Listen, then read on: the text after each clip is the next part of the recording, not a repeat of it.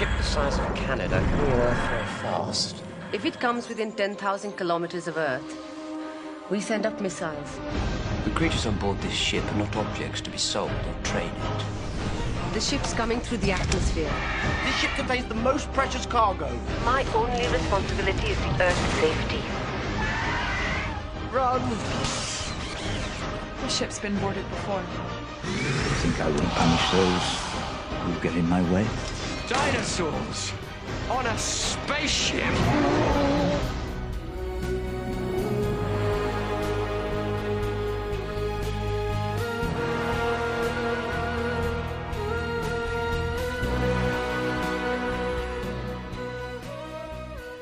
The Discussing Network presents Discussing Who, a Doctor Who podcast. I am Kyle Jones, and I want to welcome back the gentleman who was not with us last week and allowed Lee and I to kind of run wild with our interview-ish randomness of virtues. Woohoo! Clarence Brown, how are you? I'm doing well, man. You know, back like Mike, wearing the 4-5. You know how I do it. But yeah, glad to be here with you guys. Well, you were missed. We did have fun with our Virtue of Randomness, which, Lee, I think that was an awesome title. So I have to say, Lee Shackelford, welcome back. Oh, yes. I was just listening to that episode myself, so I feel like I haven't been anywhere. And as I messaged you earlier today, if that doesn't make people sick of the sound of our voices, nothing will. It just makes them want it more. Just makes them Indeed. Indeed. Like I wrote on the post, it's like spending, at the bar listening in on a good conversation. That's how it feels. Well, good. Well, I did something actually for you, Clarence. I just want you to know, since you were not here and I wanted to break up the conversation since it literally was so random that some of the music, especially at the very beginning in my transition music, has a specific name to it. Any idea what that name of that music was? No idea. After Asylum of the Daleks with Clara. Okay. Yeah. All right. Anyway, that was for you. I thought you were just doing your best Hourglass impression. That's what I thought was going on. Yeah. Nah, that was for you. That was Clara. And then the music toward the end is where we're going for this particular series. And ultimately, by the end of Series 7, where we will wind up, is Trenzalore. So that was the name of the second piece, or Trenzalore is in part of it. So awesome. It's called Trenzalore. Yeah. Anyway, that's what's going on. Gentlemen, any other news? I'm curious. Wait. We have to introduce Lee, right? I thought we did. You did. Oh, my bad. I'm tripping. Yeah. Yeah, I said people are sick of listening to me. So, yeah, carry on. We're still in our virtue of randomness. That's what we're doing. That's right, apparently. And my brain is still fried. So, I will have to admit, I enjoyed no notes so much last week that I still have notes, but I just really enjoyed not having notes. But I do have a question because I have had a tremendously busy week and I am running on not coffee fumes because my Keurig thingy-majiggy kind of like died this morning and I wanted to whip it out to the Dalek Asylum. So I am just kind of running on fumes. That said, any news that you guys know of? We posted a few things in the Discussing Network Facebook group, Facebook/group/Discussing Network. Yeah, man, we did get the preview image of Matt Smith in Game of Thrones, get up for the Game of Thrones prequel. I thought that was pretty interesting.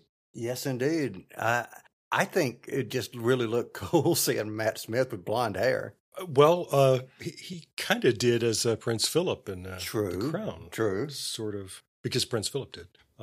But anyway, yeah, I'm still stuck that he's Prince Philip. So, I can only do so many transitions with him. So, did you forget, since you brought up Philip, did you forget by the end of his tenure as Philip, did you forget he was the Doctor? Yeah. That's not Matt Smith anymore. It was Prince Philip. Yeah. Same here. Wow. Yeah. And interesting coincidence there. We're talking about tying into Game of Thrones because tonight we have an episode with David Bradley in it. Yeah. He's very akin to his Game of Thrones character in this episode. Yes. Yeah. And his character from Harry Potter as well. So Indeed. we'll talk about that more later. Very, very Walter Frey. He was channeling that Walter Frey. Poor Arya. And also, we got a bit more of sad news or happy news, depending on which side of the fence you stand on, involving John Barrowman. I know we chose not to really discuss that in detail on this show right now, but he's been pulled from this new Time Fracture VR thing that BBC has coming up. And looks like he's been pulled also for some of the audio adventures that he had coming up as well for Torchwood. So, they're kind of pulling back on old John. And cancel culture being what it is, right or wrong, I'm not taking a side in that. But I have been wondering, we were just saying on this show recently that all three of us want to go back and watch Torchwood again. Unless you've got it on DVD, you may not be able to. I could really see one of the carriers pulling Torchwood. Yeah. I was thinking that, and I'll take it one step further. And we may have mentioned this on our review of Asylum of the Daleks. So that, like I said, may be something we've already mentioned. But what I want to say is it's interesting, the feeling that I'm having, whereas these are actors in my brain that I feel like I'm attached to in some mental way. Because, you hear all these stories of, this person does this and that person does that. And it's like, oh, I hate they did that. That was very wrong, but it doesn't impact me. And this kind of does. And it's a interestingly weird feeling. Yeah, it really hurts when you also know that the character, the actor portraying the character had such a strong passion for the show, which certainly John Barrowman has. Mm-hmm. Yeah. Yeah. It's complicated. And I don't know. It's sad. It's just very sad. Yeah. And I think that's the best way to say it is it is sad for him. It's sad for anyone that was offended. And it's sad for us as the fans. And I think maybe it's just kind of think before you act kind of thing, just really. Well, there's that. Yeah. Yes. So any other news? That was actually awesome. I'm glad you brought that up, Clarence. Oh, yeah, certainly, man. Certainly. And I can't wait to get Nicole back on here with us. That will be awesome. Can't wait. Oh, yeah.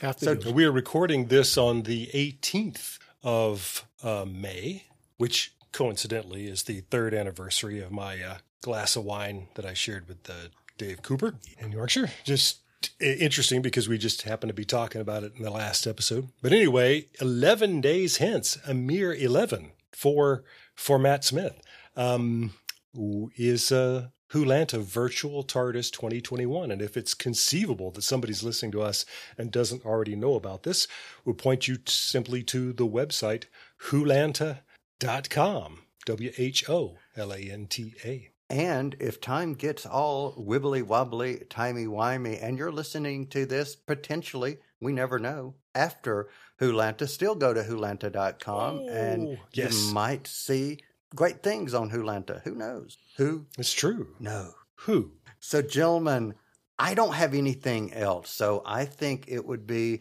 appropriate at this moment to say, if you have not seen Dinosaurs on a Spaceship, not a real dinosaur on a real spaceship, the episode of Doctor Who, Dinosaurs on a Spaceship, put us on pause, go out, watch the episode, come back, because from this moment forward, spoilers. Spoilers? Affirmative. Spoilers. Spoilers? What spoilers? And I killed Sparky, too. Alrighty, the spoiler warning has gone out, and we are back to review Dinosaurs on a Spaceship. This is the second episode of the 2012-2013 series of Doctor Who, first airing on the 8th of September 2012.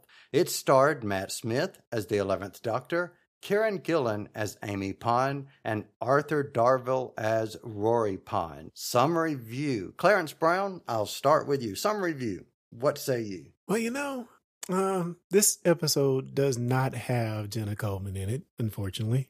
But oh my God, I love seeing Rhiannon Steele, if I'm saying her name correctly, in this episode as Nefertiti.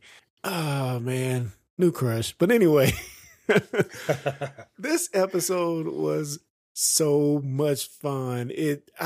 I don't remember it being this good, but I really enjoyed this episode. It's one of those Matt Smith just let everything go and just have fun with what's going on the screen. However unimaginable it is, dinosaurs on a spaceship. Just the title is, But man, I really love this episode. Had fun watching it and can't wait to dig in. So I am curious to leave before I respond, because I'm going to have fun with this episode in the review, because I think it's going to be quite interesting. So I want to hear what Lee says before I say something. Oh, yeah. Since I was just listening to the recording or the edited version of our rambling, flying by the seat of the pants conversation, one of the things that we put out there was the kind of scripts we wish Chris Chibnall would do. Yes. Chris Chibnall wrote this. What? This is one of the shows that Chris Chibnall. That's why I didn't. I wanted that response you just did. Yes, thank you. Yeah. So it's a reminder. This is what he's capable of. So it hurts me.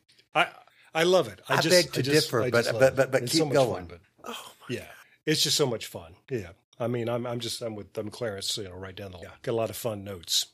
If nothing else, it features the 11th Doctor Rory Pond kiss on the mouth. Yeah. It's worth the price of admission just for that. So, what about you? So I am so glad that the two of you had the response that you just did, because originally in my notes, I had this episode was written by Chris Chibnall, and I took it out because I wanted and hoped that you guys, one of you, both of you, would have not known that it was Chibnall writing it. And it worked, and I'm so thankful for that. Now, what did I think of the episode? It was a lot more fun than I remembered. A lot more fun. I did enjoy it. I thought it had good energy. It had good pace. Did it have something that was like anticlimactic? Maybe so.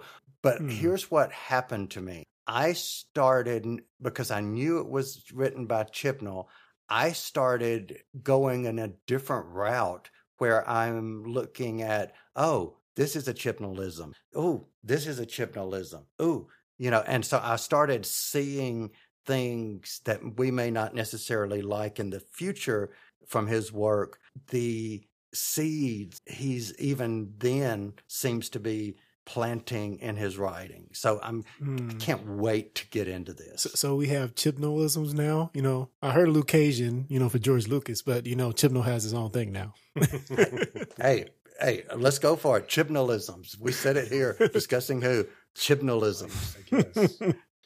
So let's talk about Chibnallisms. And the first thing that I noticed was they have a gang. I purposely called them, and I know they called them the fam, but there were several times that the 13th Doctor refers to, come on, gang. And, just a little something that Chibnall threw in. There was no unit that was going to be shooting down the spaceship. There was this other organization. So again, evidently he must not like unit too much. And my other thing that I compared was, what did you guys, minus the actress playing Nefertiti, what did you guys think of these two added characters in addition to Rory's father going on the trip with them? What did you guys think of them? And Lee, I'll start with you this time. What did you think of them? Oh, well, they're both just wonderful additions to the story. And you would think that the story would get cumbersome with so many characters in it, but it doesn't. What it makes me think of is the River Song story, two-parter on the Byzantium. As we get to know each of those soldiers, and they have distinct personalities, and we're still sort of getting to know Amy at that point. None of that feels cluttered. It's all clear as can be. And we're also but we're playing again with the Weeping Angels.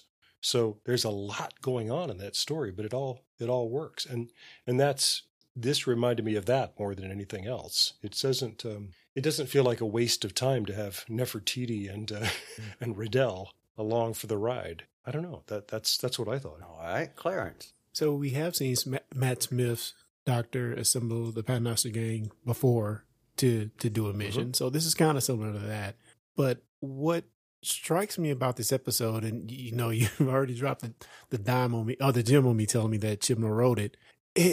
It's so crazy how he was able to write each of these characters to where seemingly I don't feel like any of them were shafted. I felt like I got to know each and every one of them, and they had a significant part in the story, a part that, got us to the conclusion at the end. So, man, I love them. I mean, the characters were so different and distinct. And yeah, I just thought they all worked really, really well together. And just, I have to say it, they were written really well. All right. So here's my thought on those two. I liked the chemistry. I want to maybe is, I guess what you would call it. I didn't necessarily like him, Riddell, that character. He was just kind of, too macho and just irritating, but blah, blah, blah. Okay, Kyle, he was from Australia. I'm assuming Australia in the 1902 or whatever. That's kind of what you're going to get, right? Yeah, true. Good point. Very good point. But I loved her. I loved and let me ask you this. Is this the same actress that is in The Expanse? No, I don't think it is. Okay. I, for some reason, thought she sounded like her. And I was like, is that a younger version of her? But regardless, whoever she is, wherever she did an awesome, awesome, awesome job. And I enjoyed watching her. And she was very queen. She embodied being the queen, a queen. Mm-hmm. She filled that role. It wasn't, you didn't feel like she needed the outfit to be the character that she was. Does that make sense? Oh, yeah. And I may have been prejudiced towards Riddell, that I'm going to like him because the actor who's playing him, and I think has just nailed this character, and his commitment to it is great. That's Rupert Graves, known to many of us in the U.S. as Inspector Lestrade on the BBC Sherlock. So he's just, and I love him on Sherlock. He's just great. He was also in the BBC War of the Worlds. I was glad to see him there. I thought he looked just familiar. terrific. Yeah. Yeah, and even though he's really a man of his time, I feel like every point of contention you may have that he's being chauvinistic, they played it for laughs, and he wasn't overly chauvinistic to the point where he was insisting on a certain thing. He would back down. You're like, okay. He wasn't just a jerk about it. Yeah, everything that he puts up, Amy's got to put down for him, which is so. It's he's well balanced. He says, "You know what I want more than anything else?" And she says, "Lessons in gender politics." So good. Boom.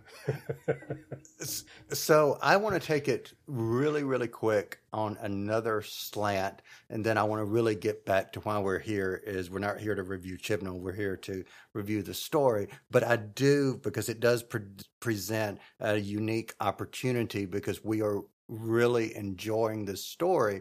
I think we would be remiss to not go where I'm going. And where I'm going is, Lee, you made a comment in our randomness conversation when we were talking about how could we save Doctor Who. And around that conversation, at some point you said, well, he has the final sign off. He's the showrunner, and he has the final, sign off for what is being written, and et cetera and so forth. So my point I'm making there is, he wrote this, but how much influence of what we enjoyed might have come from Stephen Moffat? Yeah, and just directly after I said that, I thought, that's kind of my knowledge of American TV. I don't even know if they do things the same way over there. I really don't know. Because, in American TV, a script may pass through 15 or 20 hands before you get a script that goes on camera. And they can still make changes, on the spot. And my impression has always been of shooting things in the UK is that what's on paper goes, and that if somebody brings in a script and the showrunner says this is great, that's what they're going to do. But I could be really wrong about that. I do not know.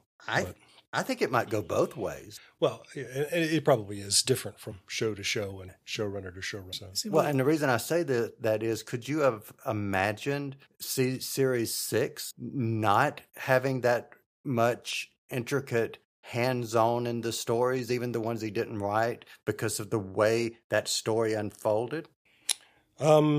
Yeah, I know. Again, I could see that both ways. I would like to know more about that. So if you're listening and you work for the BBC, by all means, contact us and tell us about how the inner workings go there. Yeah. Yeah, and I'll just add that I believe, in my opinion, just now getting the information that Chibnall wrote this, to me is so much more than just the story that makes it feel like Doctor Who. I don't know if it's the editing team. I don't know if it's definitely the score. I can see where the score plays a huge impact to make this episode fun and upbeat. But whereas in this episode, the fun never felt manufactured to me. And that's kind of what I feel in some of the latest iterations of Doctor Who, latest 2 seasons that Chibnall has been behind. It feels more manufactured, where here, there's never a doubt in my mind that Matt Smith is having fun and all the rest of this crew is having fun. And again, like that could be the editing, that could be the mix, whoever is doing the sound mix with the score, you know. And I wonder, and we've said this before, but I just wonder how the Chibnall era would feel if all of that was the same, with just him being, you know, the main driver behind the stories that we get. I agree totally. The other thing that I would add is, and let me preface by saying that this is not a dig where I'm going, because it's going to sound like one, but it is not intended to be. But I was listening to the lines that Matt Smith said, and I superimposed Jodie Whittaker's 13th Doctor on Matt Smith's lines, you know, because the story has always been, you know, the meta story is they're written for the Doctor. It doesn't matter what actor is playing it. It's the same character. So I'm trying to hear her, and I lost energy as I'm imagining it. And again, that's not a dig, but maybe it's this portrayal of how the 13th Doctor is portrayed is what's and maybe it's not so much Chibnall. I'm just posing the question. I'm not saying I think that. But I really thought that. I mean, I've got to be honest. Something to think about. I can, now that you say it, however, I feel like I can totally hear Jodie Whittaker. I'm just looking over some of the lines in the script here. You know, I can imagine the 13th Doctor. You know, it's Rory says, "Dad, I'm 31. I don't have a Christmas list anymore." And you hear her saying, "I do." Oh man, because she does. How do you start a Triceratops? And again, you know, that could be back to what you're saying, Clarence. And again, I feel like I keep having to say no offense to. But it may be the score because, you know, that beautiful Murray Gold score that we're so accustomed to. Yeah. But you know what I don't think we are accustomed to, because I'm bringing this back to the story. I don't think we're accustomed to being in our homes and having the TARDIS materialize around us to be taken away. And I'll just start before I ask what you guys think. My thought was, I'm glad they were changing a light bulb. Oh. Oh, I see what you mean. Yeah. Yeah, that's you just swooped on in, didn't you? Yeah, I mean, but, you know, with no notice, I mean, you know, I was not, you know, trying to really go there, but yeah, right. I mean, no notice. Rory says, well, can't you call like anybody else? Yeah. So what did you, go ahead. Oh, well, I'm just going to say that we've noted before the overlap between New Who and the Harry Potter movies. And, of course, now we have an episode that has David Bradley, who was Filch in those movies, and Mark Williams, who was Arthur Weasley. So We get 2 for the price of 1 here in this one. And these days, he's Father Brown. Yeah. So there you go. David Bradley and Mark Williams. So before we get to David Bradley, let's talk about Mr. Williams. Yes. And You mean Brian Lee, Pond? why don't you take it? So what Brian. now? You mean Brian Pond? I'm not a pond. Yes. Yeah. Brian Pond. So what did you guys think of him? Oh, man, such a good choice to bring him on this adventure. I mean, I just lived vicariously through him in this episode. And it's just a great look into the relationship of Rory and Brian, where, you know, it seems like, I don't know if we ever got what his job was, but it seemed like Brian was more of a man of his hands, a workman, a blue collar type of guy. And he carries a trowel everywhere. yeah, his he goes. pockets are full of stuff, which, you know, you can relate that to the Doctor as well. But man, I just love this character. It, in some ways, it reminded me of, oh man, what's Donna's grandfather's name? I keep forgetting. Wilf. Yeah, Will. It reminded me of Wilf, Wilf in yeah. some ways. It not so much in what he was doing specifically, but just like the joy he had by the end of it from being on this adventure that he knew nothing about. He's like, is this what you guys been doing the whole time? Just great seeing him indoctrinated into that life, and especially by the end, seeing him making a few last requests of the Doctor, and even getting to do some traveling of his own with the Doctor. Yeah, apparently. So great. He becomes a full-on companion for a while. Yeah, and not to skip too far ahead, but the scene when he's just sitting on the doorstep of the TARDIS, just eating a sandwich, looking at Earth. Oh man, that's so good. Yeah. What I loved about that was it was so simple. You know what I'm saying?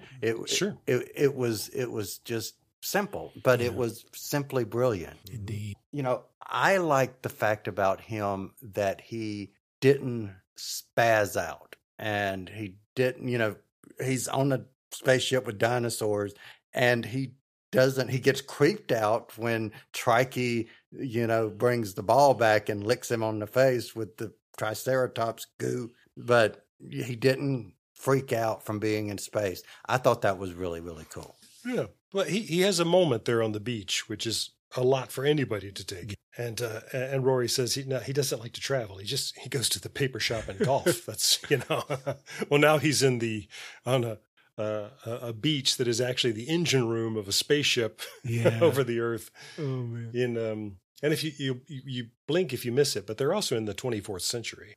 Yeah. I didn't. So they've been moved in time as well as space. So yeah, Brian's getting it all at once. And of course, Amy sort of waves at Roy and says, "Tell him something." You know, like, okay, yeah, I'll just explain it. Yeah, thank you, he says. Oh man. And they do a nice little similarity between Brian and Rory, where Rory is carrying his nurse bag. I thought that was wonderful. Yeah, he would be carrying that. Yeah, that's a good idea. Yeah, it's the pockets in our families. You know, and I thought that's it. I really felt like this is really what you would expect Rory's dad to be like. So, and after we had so much Amy, I'm glad that we got to see a little bit of Rory's, you know, extended family too. And I thought that was, you know, what you guys were talking about, the moment with the, you know, him having the nurses stuff. I saw that more so as the father coming to the realization that, you know, I do what I do, but my son is good at this is what he does. You know, that acknowledgement moment. Yeah, that's how that read to me too. It's lovely. And then they get to fly a spaceship together. So speaking of a spaceship and a gentleman in a spaceship, Walter Frey from Game of Thrones, David Bradley, who we will come to know as the original, you might say. Yeah, strange among all Doctor Who actors. He gets to play William Hartnell and the first Doctor. Yeah. And the bad guy. And Solomon. Yeah, and he's already been Solomon, So Solomon, thoughts, either one of you, go for it. What a piece of work. My goodness. I mean, well, as soon as Amy discovers that this was a Silurian ark, you know, in the audience, you've got to be a few steps ahead of this. You know, it's like, well, where are all the Silurians? Oh, no. Oh, don't tell me. And yep. This guy. This guy. So what a freaking creep, man. exactly. I hated him so much. And so we get to those kind of moral dilemmas at the end where you wonder, is the doctor going to kill him? So even if passively, like, I'm not going to save you, that kind of thing. You're thinking, in this case, So I really have a question down here. I kid you not. And the question is, did the doctor kill Solomon? That was going to be my question to the two of you. Did the doctor kill Solomon? Was that a snap Zod's neck moment? I think it was. Oh, jeez. Well, you may be right. Yeah, that didn't sit. I mean, well, one of the things that we have seen over the years, I think more or less from the beginning, is that the doctor will certainly, when he interrupts somebody's evil plan, he will leave the perpetrator to be a hoist in his own petard. Yeah. He'll leave him to stew in his own juice. Yeah. And the 10th Doctor says as much, right? In the end of time, he says, I've convinced people to take their, or I've orchestrated or basically not orchestrated, but did what you just said, basically. Yeah. Mm-hmm. Yeah, I have written down here Shadows of the 10th Doctor. There you go. Oh, there you It go. was just weird seeing Matt Smith do it. If it was David Tennant's Doctor, I probably wouldn't have blinked. But yeah, felt kind of weird. But he was a freaking creepy old man, though. I will say that. Now, did he deserve it? Yeah. But and then therein lies the $1 million question per se: is who decides if his evilness that he might do should end his life? And well, I don't know. There's bad and there's bad.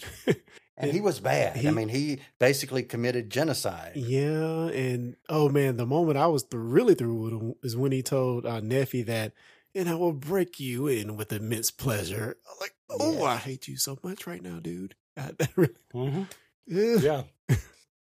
But he was written, and again, kudos to Chibnall for the way he was written. He was written to be that much of an a-hole, and if we disliked him that badly, Bradley did an awesome job portraying him as he did, and as he was obviously great written. bad guy he is. Yeah, I've seen him as so many bad guys, and he's so. I mean, you remember that he was on Broadchurch as well. Yep, and that that character was considered guilty by people just on suspicion. Yeah. Yeah. All they had to do was just sort of spend any time around him, and they decided that he was responsible for everything. Well, that's just David Bradley, It's just that was a sad one. That was really that's a really tragic part of that story because, in fact, he didn't have anything to do with it. But so then the moments where he is really tender as William Hartnell in Adventure in Space and Time, those are the things that just knocked me out because that's not what I had expected from David Bradley. But of course, you get the feeling that's probably more what he's really like in real. So speaking of, I'm glad you brought up An Adventure in Space and Time because, again, I said in our random conversation that discussing Who almost writes itself because one of the things that I've wanted to bring up with David Bradley is we will soon be at a point in our reviews that I think it would be appropriate to review An Adventure in Space and Time. We've never done that. Oh, wow. And I love it so. I love it so. There you go. That's great. All right. So I want to know really quick what you guys thought about the two robots. Well, you remember how delighted I was when I realized in the Doctor, the Widow, and the Wardrobe that one of those ridiculous soldiers was comedian Bill Bailey, who is somebody I've gotten to know from watching comedy shows on BritBox. One of these is another comedian I've come to know and admire. That's David Mitchell is one of these robots. So it was fun to notice that in the credits. And they're very much like those almost worthless company soldiers, the Christmas special. It's a funny choice. It's a funny choice to have them have those kinds of characters but very familiar to fans of Hitchhiker's Guide to the Galaxy. That's a very Douglas Adams kind of thing. And I had seen the note somewhere else that the idea of the engine room of this ship being an ocean is also a very Douglas Adams idea. And you start thinking, yeah, who wrote this? But yeah, Hydro it is two hydro generators. But it is. There's two very Douglas Adams kind of touches in that. Anyway, I enjoyed them a lot. Did you? I could see how people might find them annoying too. What was your? I want to hear what Clarence says, and then I'll give mine. Oh, I thought they were great. They were. When you think about what Solomon has done, I think we needed them to kind of level things out a bit. And on top of that, they were actually really, really funny. It was great seeing Rory kind of talk back to them throughout this episode. So yeah, I thought they were also cold, but still really cool and funny. And yeah, I enjoyed them. They're some of the best robots I've seen in Doctor Who, in my opinion. But I don't know, I liked it. Yeah, I did too. I liked this, and the biggest takeaway that I liked about them was their voices sounded normal. It wasn't I am a robot, I am talking to, it was just like the three of us are talking. And even though that was odd, it worked. And I think it made it work better. Yeah. I think you put your finger on why I was thinking of Douglas Adams, because that's sort of a running joke in Hitchhiker is robots with the what's the trademark process called? Genuine people personalities. So, which is usually not a good idea. So that's it. These just sounded like genuine people personality robots. Absent-minded, too. Exactly, and quarreling with each other, and that whole. It's just like, yeah, if you're going to give robots the personalities of people, that's what you're going to get. So, yeah. Oh, they're getting away. Oh, yeah. Well, I know that. Well, you were in my way. Get them, you idiots. Get him. All right. So, guys, I have a quick question because I have run to the end of my notes. And so I want to know, did either of you, before we get into our favorite quote, did either of you have any more items you would like to bring up? And if so, what are they? I just thought the story was just a good idea, especially if you're tying in the Silurians back to the episode we've seen and where they, have been on Earth this whole time. The idea that they would have a spaceship, they would achieve, space flight and have a spaceship take some dinosaurs out into the galaxy. I thought that was like a cool idea. And to have the failsafe be for them, if everybody dies, come back home. I just thought that whole idea there was pretty interesting. The Earth Defense Force not letting anything hurling back toward Earth make it in one piece. I thought all of that was really fun and well written. And I guess the only gripe I would have with the script itself is if he's taking these Silurians out and sending them jettisoning them in the airlock, in small groups. At some point, he had to know that he couldn't control the ship, So maybe, if he's a diabolical, madman, maybe he would just think a little bit, and maybe I should keep a few of these guys around in case I can't, pilot the ship. But I digress. I just think he was diabolical. Period. There was no brain involved, just diabolical. Well, he says that he had the robots jettison the Silurians. So I think he understood that they're pretty much in control of the ship. So in theory, they're the ones flying the thing, but I don't know. I'm trying to make that make sense. Here's something that interests me and may not interest anybody else, but Nefertiti was, of course, wife of Amenhotep and Queen of Egypt. I like that they call her Nephi in this because they can't call her Titty, can they? But she, the very first thing that we get is this quick joke about how in a previous adventure, not on camera, the Doctor and Nephi have fought off a plague of locusts which to many of us who grew up on the Hebrew Bible might say, Yeah. But Nefertiti was queen of Egypt hundreds of years before when we think the plagues of Moses would have happened. So no, the doctor did not help repel one of the plagues. Yeah. So, but I thought that was interesting. And the actress here playing her really looks like the statue, the bust that we all know. And that's part of what's wonderful is that is. Some people say that is the most recognizable antiquity in the world, that bust of Nefertiti. And it's beautiful. I learned it really is. It's like a standard of beauty that's timeless. It doesn't look like it's whatever it would be 4,000 years old. Yeah. But I learned something interesting reading about it this week because it just got interested about that. Some scientists got access to the bust and were able to do scans of it, like not X-ray, but like I've forgotten what it's more like an fMRI, an MRI, and they found that there's a layer of thin plaster on it, and that the limestone bust is underneath, and it doesn't look like that on the inside. I'm not explaining that. Apparently, the original bust had a certain face, and then another artist later came and laid this face on top of it. Interesting. And the original face, they're thinking, may have been a more realistic likeness. She's got some lines around her mouth and crow's feet. Mm. And so what they did, what this later artist did was kind of put a layer of makeup on. So, which I'd just like to think, this is somebody who knew her and said, yeah, but I remember how she looked 20 years ago. Yeah. Let's go. We're gonna, maybe. They used Photoshop BC. It was Photoshop BC. Anyway, so that's my trivia about the famous bust of. But when they were on the beach and they're by that sheer cliff, it made me think of the cliff in Broadchurch. Yeah, I can see because I was already thinking about Chris Chibnall, and all the connections fly there because of course Broadchurch not only had David Tennant and Jodie Whittaker, but David Bradley and Arthur Darvill. Yeah. So anyway, so that's all coming together.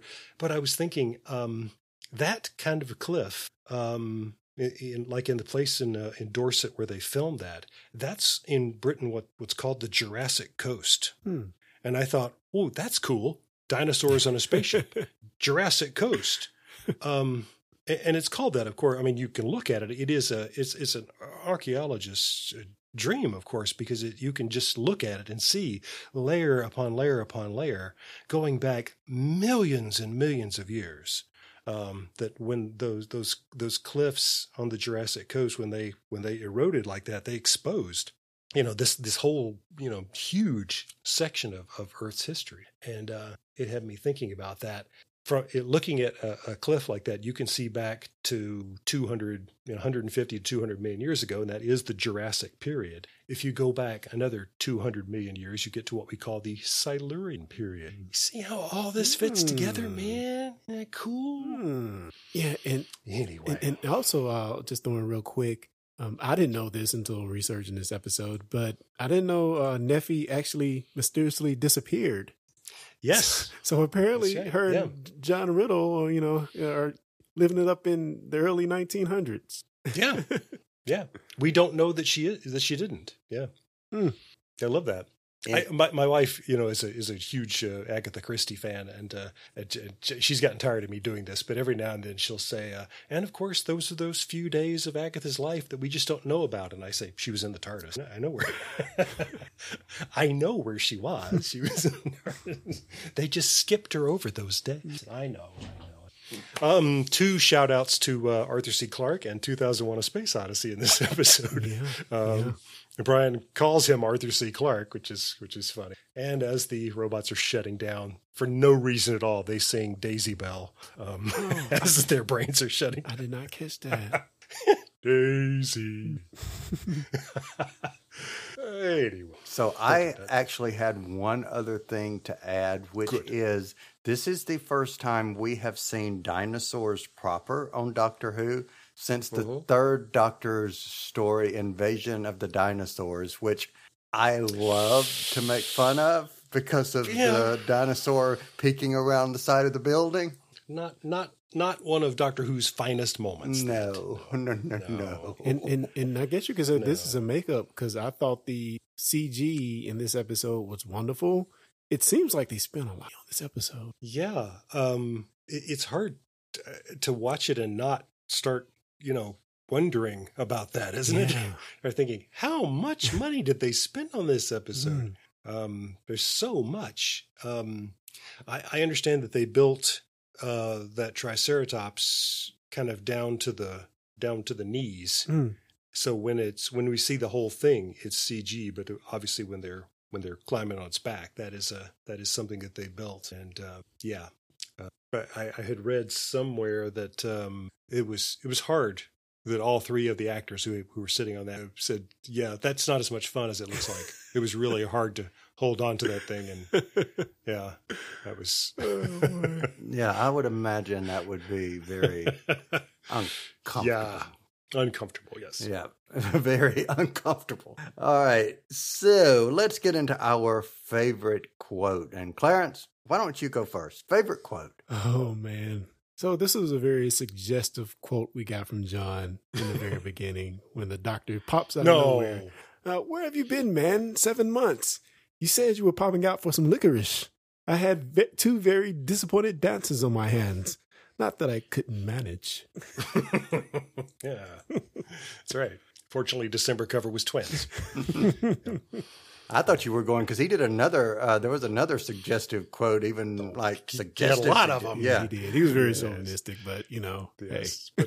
But, cool. Yes, you need a man of action with a big weapon. Yes, that one. Okay, so human sleeping potion or walking innuendo. Take your pick. Oh, boy. Is that your favorite quote? No, my favorite quote is, yes. Yes, I am. Are you a queen? Yes, makes no sense out of context, does it? No. And you, Amy, I had to are think you about also it. a queen? Yeah. Yes. Yes, I am. So, good for you. So I was going to have that one, but in my mind, what I heard her say was, yes, I am a queen. So I was looking for that, so I couldn't find it. Now I know why. But my favorite quote then as a runner-up, because it was just so much fun hearing him say it, dinosaurs on a spaceship. On a spaceship. Yeah, so good. All right, so favorite scene, and I'll go first on this one. Favorite scene is something you guys have already referred to, and not necessarily in a good way, but my favorite scene was the Doctor's fury. That moment where you knew he was pissed off, and it was, there's the what's about to hit the fan. That was my favorite scene. All right, Lee, favorite scene. Yeah, I guess like everything else we've talked about it already, but I just the byplay with the robots and the Doctor and Rory and Brian. You're going straight on the naughty step. Things like that. They have us hostage. Well, they're taking us somewhere. We might learn from it. Oh, you see, so clever. Yeah. You're not going to kill us, are you, Rusty? Who are you calling Rusty? Well, have you seen yourselves lately? You try being on the ship for 2 millennia, see how your paintwork does. Yeah, it's great stuff. All right, Clarence, what say you? I loved anything with Neffy and Amy going back and forth. I guess it wasn't so much going back and forth, but, Neffy was a little bit jealous that Amy had this relationship with the Doctor, and just anytime they were, she was trying to suss out, Amy's relationship. I thought all of that was just fun and interesting. And I loved their interactions in this episode.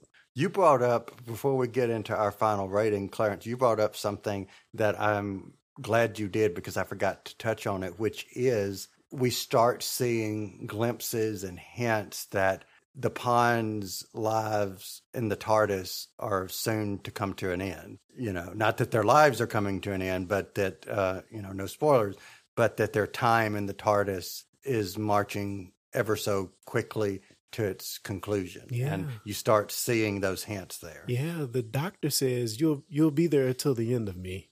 And then Amy says, or vice versa. I thought that little conversation they had at the end was very sad and touching as well. When Amy's was saying, "Doctor, I wish you'd come around more." Where have you been? What have you been up to? And she's just looking forward to what their relationship might be, and knowing that the doctor can basically live forever.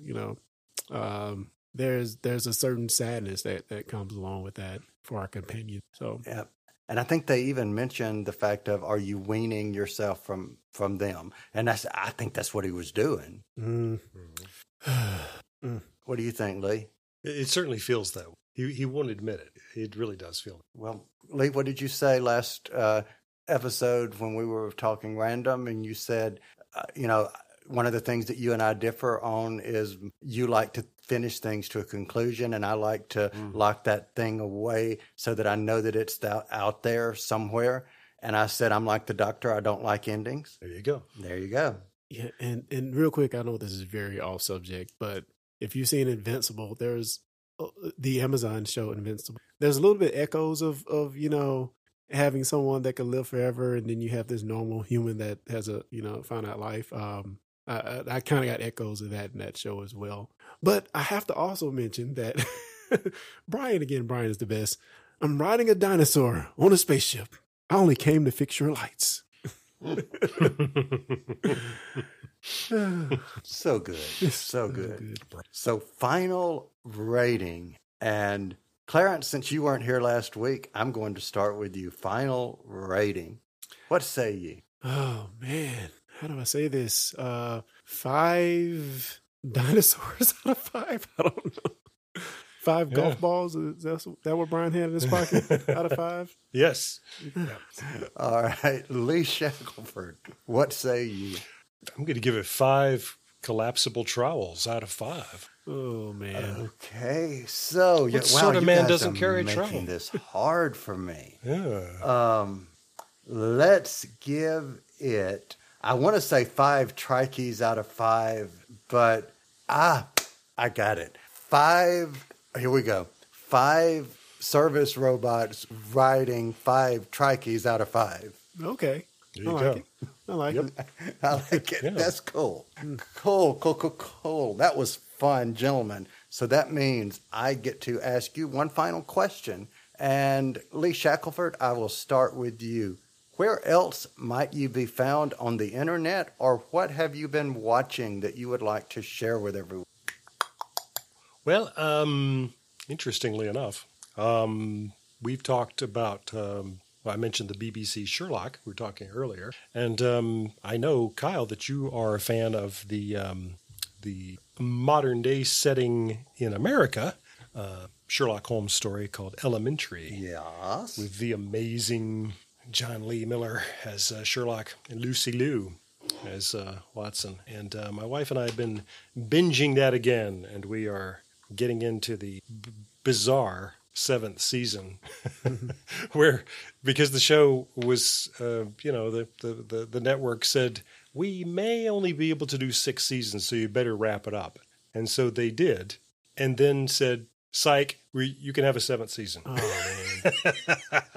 So the way these showrunners have, figured out what to do with those new 13 episodes, I think is just mind-bogglingly brilliant, and it's just so much fun. So now you've given me a completely different light of knowing that. That is cool. I did not know that. Yeah, the last line of the 6th season, spoilers, is we're here where I always thought we belonged, which would have been a great way to end the series. Mm-hmm. But it's not. Here we go again. Here we go again. So awesome. Such fun. All right, Clarence Brown, what about you? I'll say if you are into Star Trek, I had the opportunity to speak with Gates McFadden on our podcast, and it was a fun conversation I had with her. So if you're into that, TNG, you're into that era, definitely check it out, because she has a new podcast coming up called Gates McFadden Investigates, and we talk about that along with other stuff. So check that out. Yes, indeed. She didn't call it Investigates McFadden? I don't know. Well, Investigates with the big G. Gates. I see, yeah. Awesome. Very cool. Well, I will just close by saying that for everyone listening, we were glad that you're here. Please check out all the Discussing Network shows at discussingnetwork.com. And be sure to subscribe to this show and all of those on the network that suit your fancy, which we hope is all of them. So, again, we appreciate your time. You did not have to be here, as Lee will often say, and we do appreciate it. And with that, we will be back next time. You've been listening to the Discussing Network. Find out more at discussingnetwork.com.